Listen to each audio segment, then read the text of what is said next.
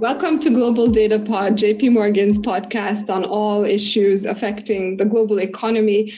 I'm your host, Noura Santivani, and joining me today, I have Sajid Chinoy, Chief Economist for India, and Sonia Keller, Chief Economist for South Africa. Welcome, both of you. Hi, Noura. Hi, Noura. All right. Great. So today we're going to do a research wrap.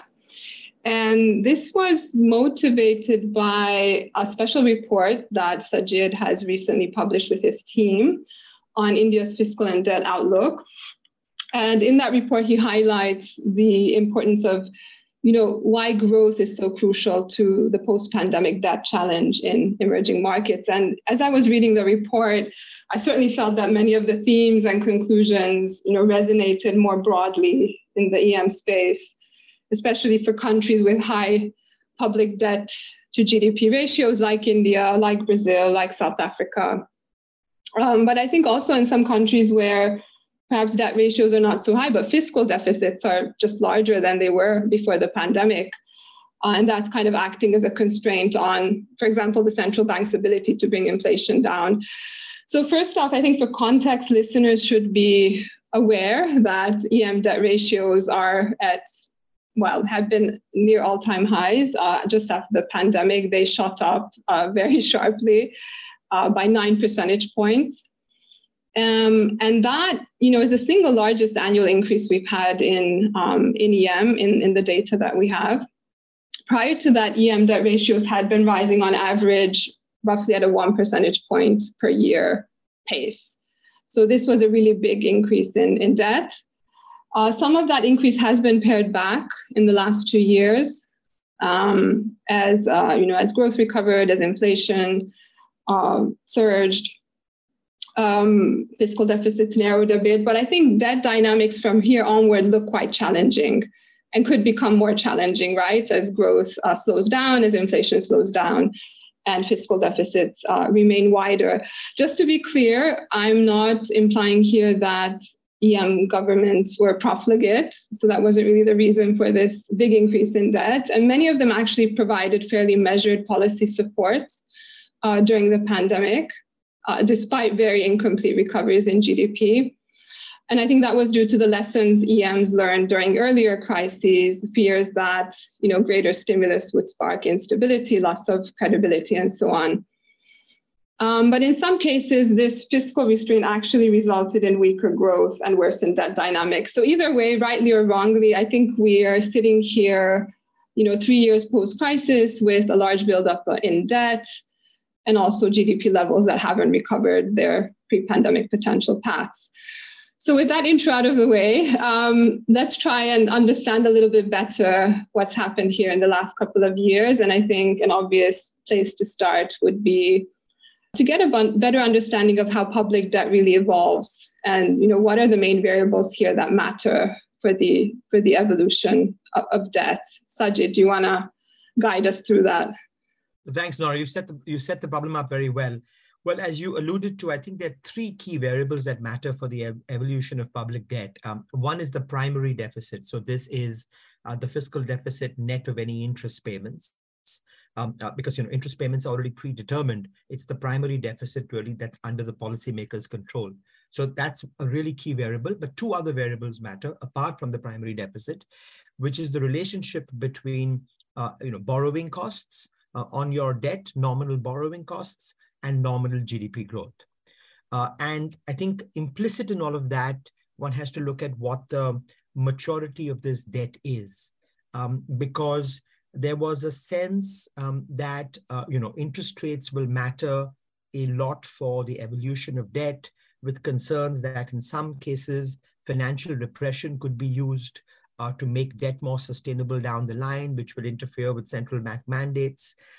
Or the opposite concerns were that the fact that nominal interest rates have gone up so much, because of normalization post-pandemic, because EMs are forced to follow what advanced economies are going to do, will impinge on debt dynamics quite meaningfully. So interest rates matter, but I would just caveat that with the understanding that the maturity of the debt matters a lot. So in India's case, for example, the average maturity maturity of the central government debt is 11 years, which is quite long, and that the government's done well to extend that maturity so you're not faced with rollover risk every few years. But what that also means is changes in interest rates take a long time to filter through into the debt stock. And so there is a risk here that we may overestimate what the impact of either in rising interest rates are or financial repression is in contributing to debt sustainability. But with that caveat, what matters crucially is what is the relationship between nominal interest rates and nominal GDP growth. As Nora alluded to, nominal GDP growth has got a big boost because of very high inflation the last 2 years, and that's helped their dynamics. But I think the challenge going forward for emerging markets, as in the case with advanced economies as well, is that you now are in a situation where you're seeing, in some cases, meaningful disinflation. So you don't get that, that inflationary tailwind to bring debt down. Interest rates may well stay high for long, given where the Fed is. Nora pointed to the fact that growth the recoveries have been incomplete in many emerging markets. The deficits are still large. The fiscal response was clearly not as expansive in EMs, but in many cases, starting points were higher. So even though the impulse in the pandemic wasn't much larger, the net result is deficits and public sector borrowing requirements are still high. So if you put this all together, and that's why we wrote this report, that the harder slog of sustaining debt, and I would just define debt sustainability in a very minimalistic fashion, which is that a sufficient condition for intertemporal unsustainability is a constantly rising debt to GDP ratio. So we take a very minimalistic assumption in India. What will it take just to stabilize debt at these levels before gradually bringing it down? Okay, so why don't we tackle that question straight away? You highlighted the importance of the interest rate growth differential R minus G. So what does that look like for India?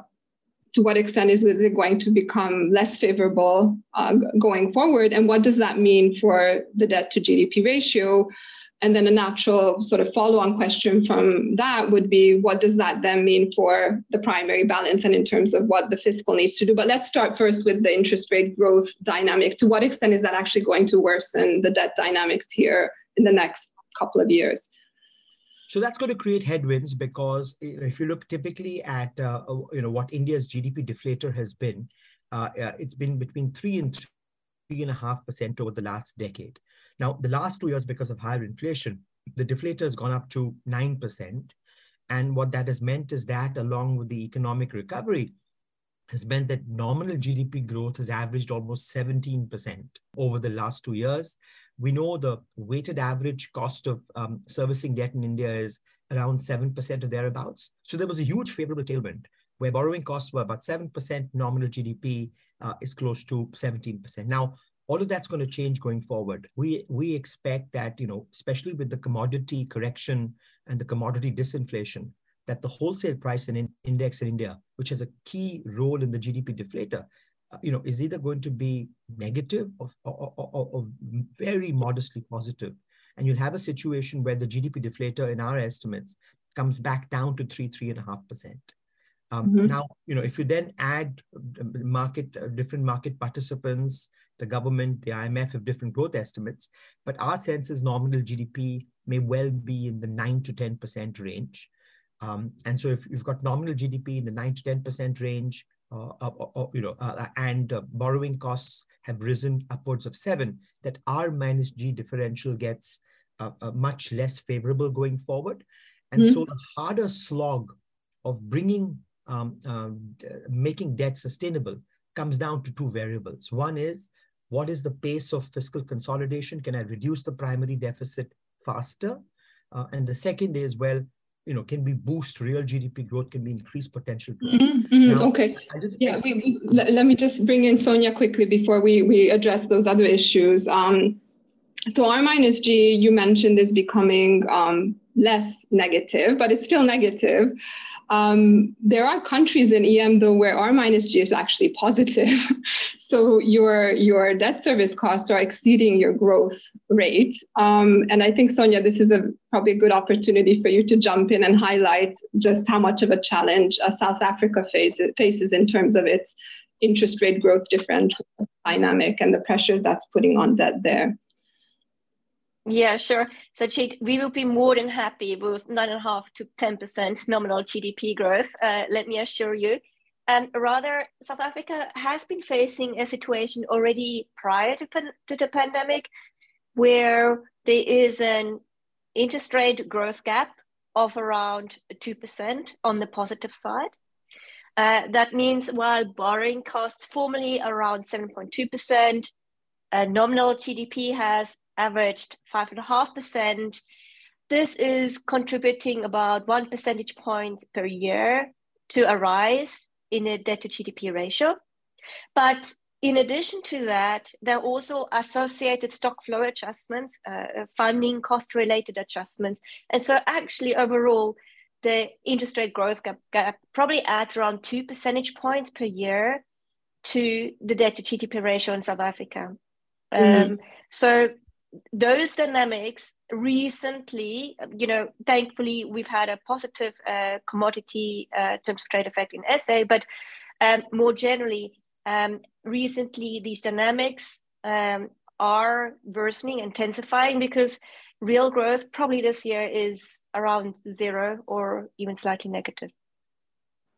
Okay, yeah. So what I'm hearing from both of you is that, growth obviously matters a lot. It's not that interest rates don't matter, but the changes in interest rates take a longer time to filter through to debt service costs. So really, trend growth here seems to matter a lot, and it has a disproportionate influence on medium-term debt dynamics. I actually recall a note that we wrote on this a few years back, and there we showed that for EMs, on average, the increase in debt ratios that were associated with low growth is roughly double that of the increase that's associated with wider fiscal deficits. So it's really highlighting the significance of growth in terms of affecting the more medium-term debt dynamics. So in terms of the numbers that both of you put on R minus G and the extent to which it's becoming less favorable, that then shifts the focus a little bit. First of all, the growth issues we'll address a bit later, but next, maybe we could talk a little bit about the primary balances, the fiscal deficits, and how much scope there is here to consolidate on the fiscal side to offset this adverse change in the interest rate growth differential. Sajid, do you want to start off on India? Sure. So, despite the fact that the interest rate, growth differential is still negative in the sense that nominal GDP growth will still be higher than interest rates, the reason why that's not sufficient is because primary deficits are quite large. We're looking at a consolidated primary deficit of close to 4% of GDP before the start of this year. Now, to be fair, the government's got a, I would say, credible medium-term consolidation plan where they want to reduce that deficit from 3.8% closer to 1.5%. And I think that's the right pace of doing it, but it kind of brings to fore the more fundamental trade-offs that emerging markets will face. Because on the one hand, to the extent that these economic recoveries are incomplete, to the extent that there is some level of permanent scarring, expenditure obligations are going to go up. In India's case, the government's making a big push on public investment and infrastructure, recognizing that the private sector will take time to, join the capex cycle. And that's a multi-year process. When you build infrastructure, and you've got to then continue that process for several years. But in addition to that, as is the case in many EMs, social obligations are going to go up. More health spending, we know, is necessary from the pandemic. More educational spending will be necessary to perhaps mitigate the learning loss from the pandemic. So there's no shortage of areas where governments will have to spend more till the private sector fully gets engaged in investment, which will take time given the macro uncertainty that's governing the world. And so the trade-off is going to be, how do you, on the one hand, increase some of these obligations for health, for education, for infrastructure, for public investment, and at the same time, bring the primary deficit down. which is why in our report, we speak about the importance of the revenue side. That, at least in the case of India, raising tax to GDP, harnessing ways to mobilize more revenues becomes really crucial to be able to achieve both objectives. That you can mitigate the scarring through higher government expenditure and still bring debt down. Yeah, that's right. So Sajid, if we were to put a number on it, so with your growth and interest rate assumptions that you have as a baseline, what is the sort of primary balance that India needs to achieve in order just to keep debt to GDP at its current level? So Nora, we flip the question around. We essentially, we take the primary deficit as consistent with the government's consolidation path. So the government has a medium-term plan. Mm-hmm. And we say, well, let's assume the central government sticks to the medium-term plan. Remember, this is consolidated debt, so we have to look at states. Sure. States have, in a sense, over-consolidated. So we assume states remain where they are and the center sticks to its plan. If that were to happen, then the primary deficit goes down from 3.8% to 1.5%. Okay, and is that adjustment, is that feasible, you think? Is that a feasible adjustment that the government has set out? I think so. I think that's feasible. Okay. But the last point I'll make is even with that adjustment from 3.8 to 1.5, what you need is to stabilize debt at 82%. Nominal GDP growth needs to be closer to 9.5%. Yeah, absolutely. And you said in real terms that what would that imply for India? About 6.5%. 6.5, which is relative to your forecast. It's not far off, right? It's a little bit higher though. Maybe it's higher than our forecast. It's higher than our forecast. It's possible to do certainly in the coming years, but it'll take some doing. Yeah. Okay, Sonia, and what does the arithmetic look like in South Africa in terms of the kind of primary fiscal adjustment that is needed to stabilize debt? And also how realistic are the government's targets here? Yeah, good question. So the primary balance averaged around -1% pre-pandemic. Currently, it's sitting around 0, which seems to be looking good. But that is, of course, underpinned by the TOT support that is still benefiting us at the moment. So broadly speaking, in the next 1 to 3 years, we expect a primary balance between 0 and -1%. But in order to stabilize the debt ratio, we'd really need a primary surplus of around 2 percentage points of GDP. That means we need between 2 and 3 percentage points of GDP fiscal adjustments. That fiscal adjustment attempts were initially made pre-pandemic on the revenue side. They've yielded increasingly less supportive results. And therefore, on the eve of the pandemic, we switched to focusing on expenditure trimming. There's been some progress, maybe around 0.5 percentage point of GDP or perhaps 0.7 percentage points of GDP in containing the wage bill. But the issue really is that other pressures have risen. For example, the support to state-owned enterprises. And the bottom line is, even from here, we need about a further 2.5 percentage points fiscal adjustment. Yeah, so quite a big adjustment required there, Sonia. And I imagine with the low growth environment that South Africa faces, this is going to be very challenging. So how can governments here balance these debt sustainability challenges with the social and growth obligations that they have at the same time? Are there any easy fixes, low-hanging fruit? What's needed here? Sajid, do you want to start on India? How do you think this can be tackled? Is there a straightforward way without hurting growth?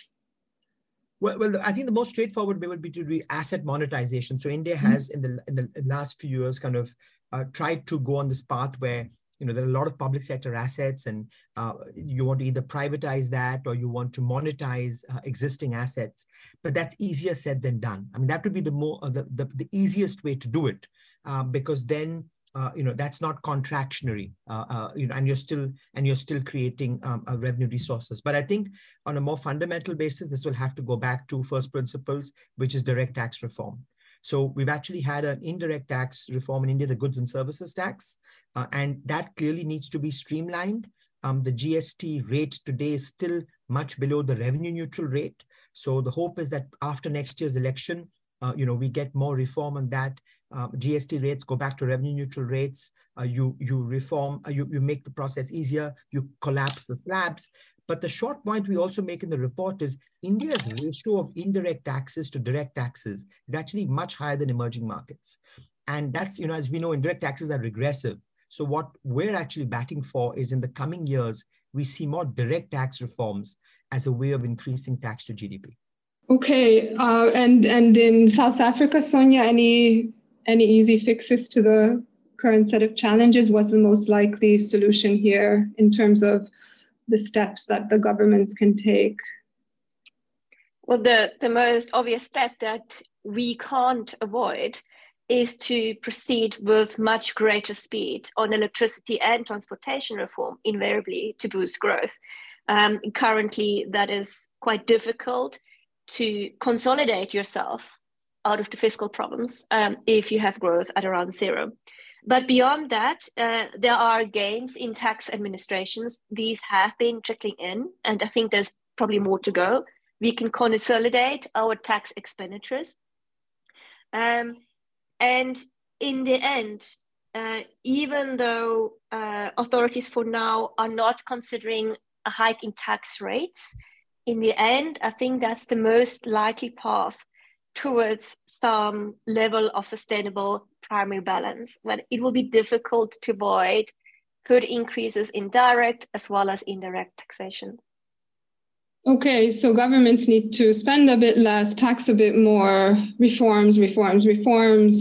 So maybe a lot of different growth. things. I think the key is potential growth has to go up in many of these economies. Absolutely, yeah. I mean, Sajid, yeah, you hit the nail on the head, right? We've said so many times, right? EM is still sitting here with level of GDP around 4.5% below its pre-pandemic potential path. In India, I think it's 6% below. In South Africa, it's something like 5% below. So this is still very much an incomplete recovery. There's a very strong need to close this growth gap, I think, to generate jobs, improve the pandemic-induced scarring that has taken place. So my sense is very much that supporting growth is going to be the way forward, but it certainly needs to be done in a way which is prudent.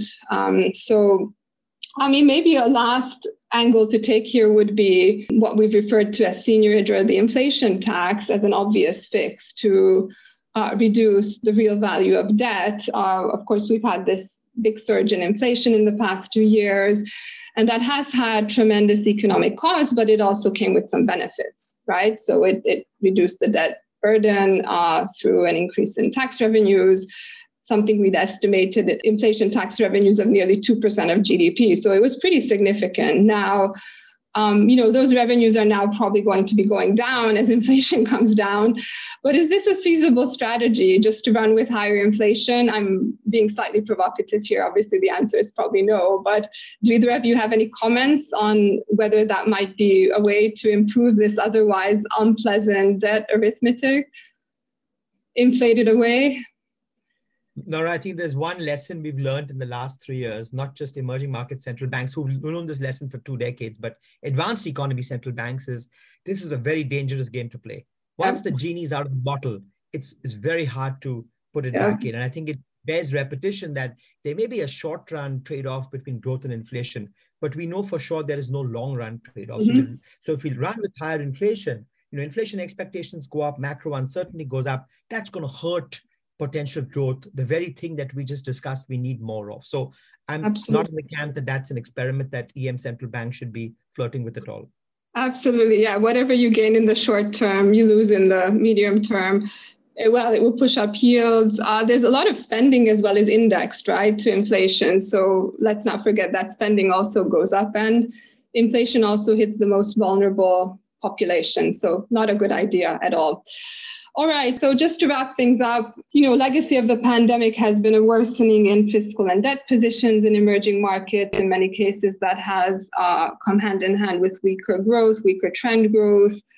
If governments can boost growth, they can achieve a better set of fiscal trade-offs, but the level of debt itself can be unconstrained on what policymakers can do. So higher debt is actually a source of weaker potential growth in some cases.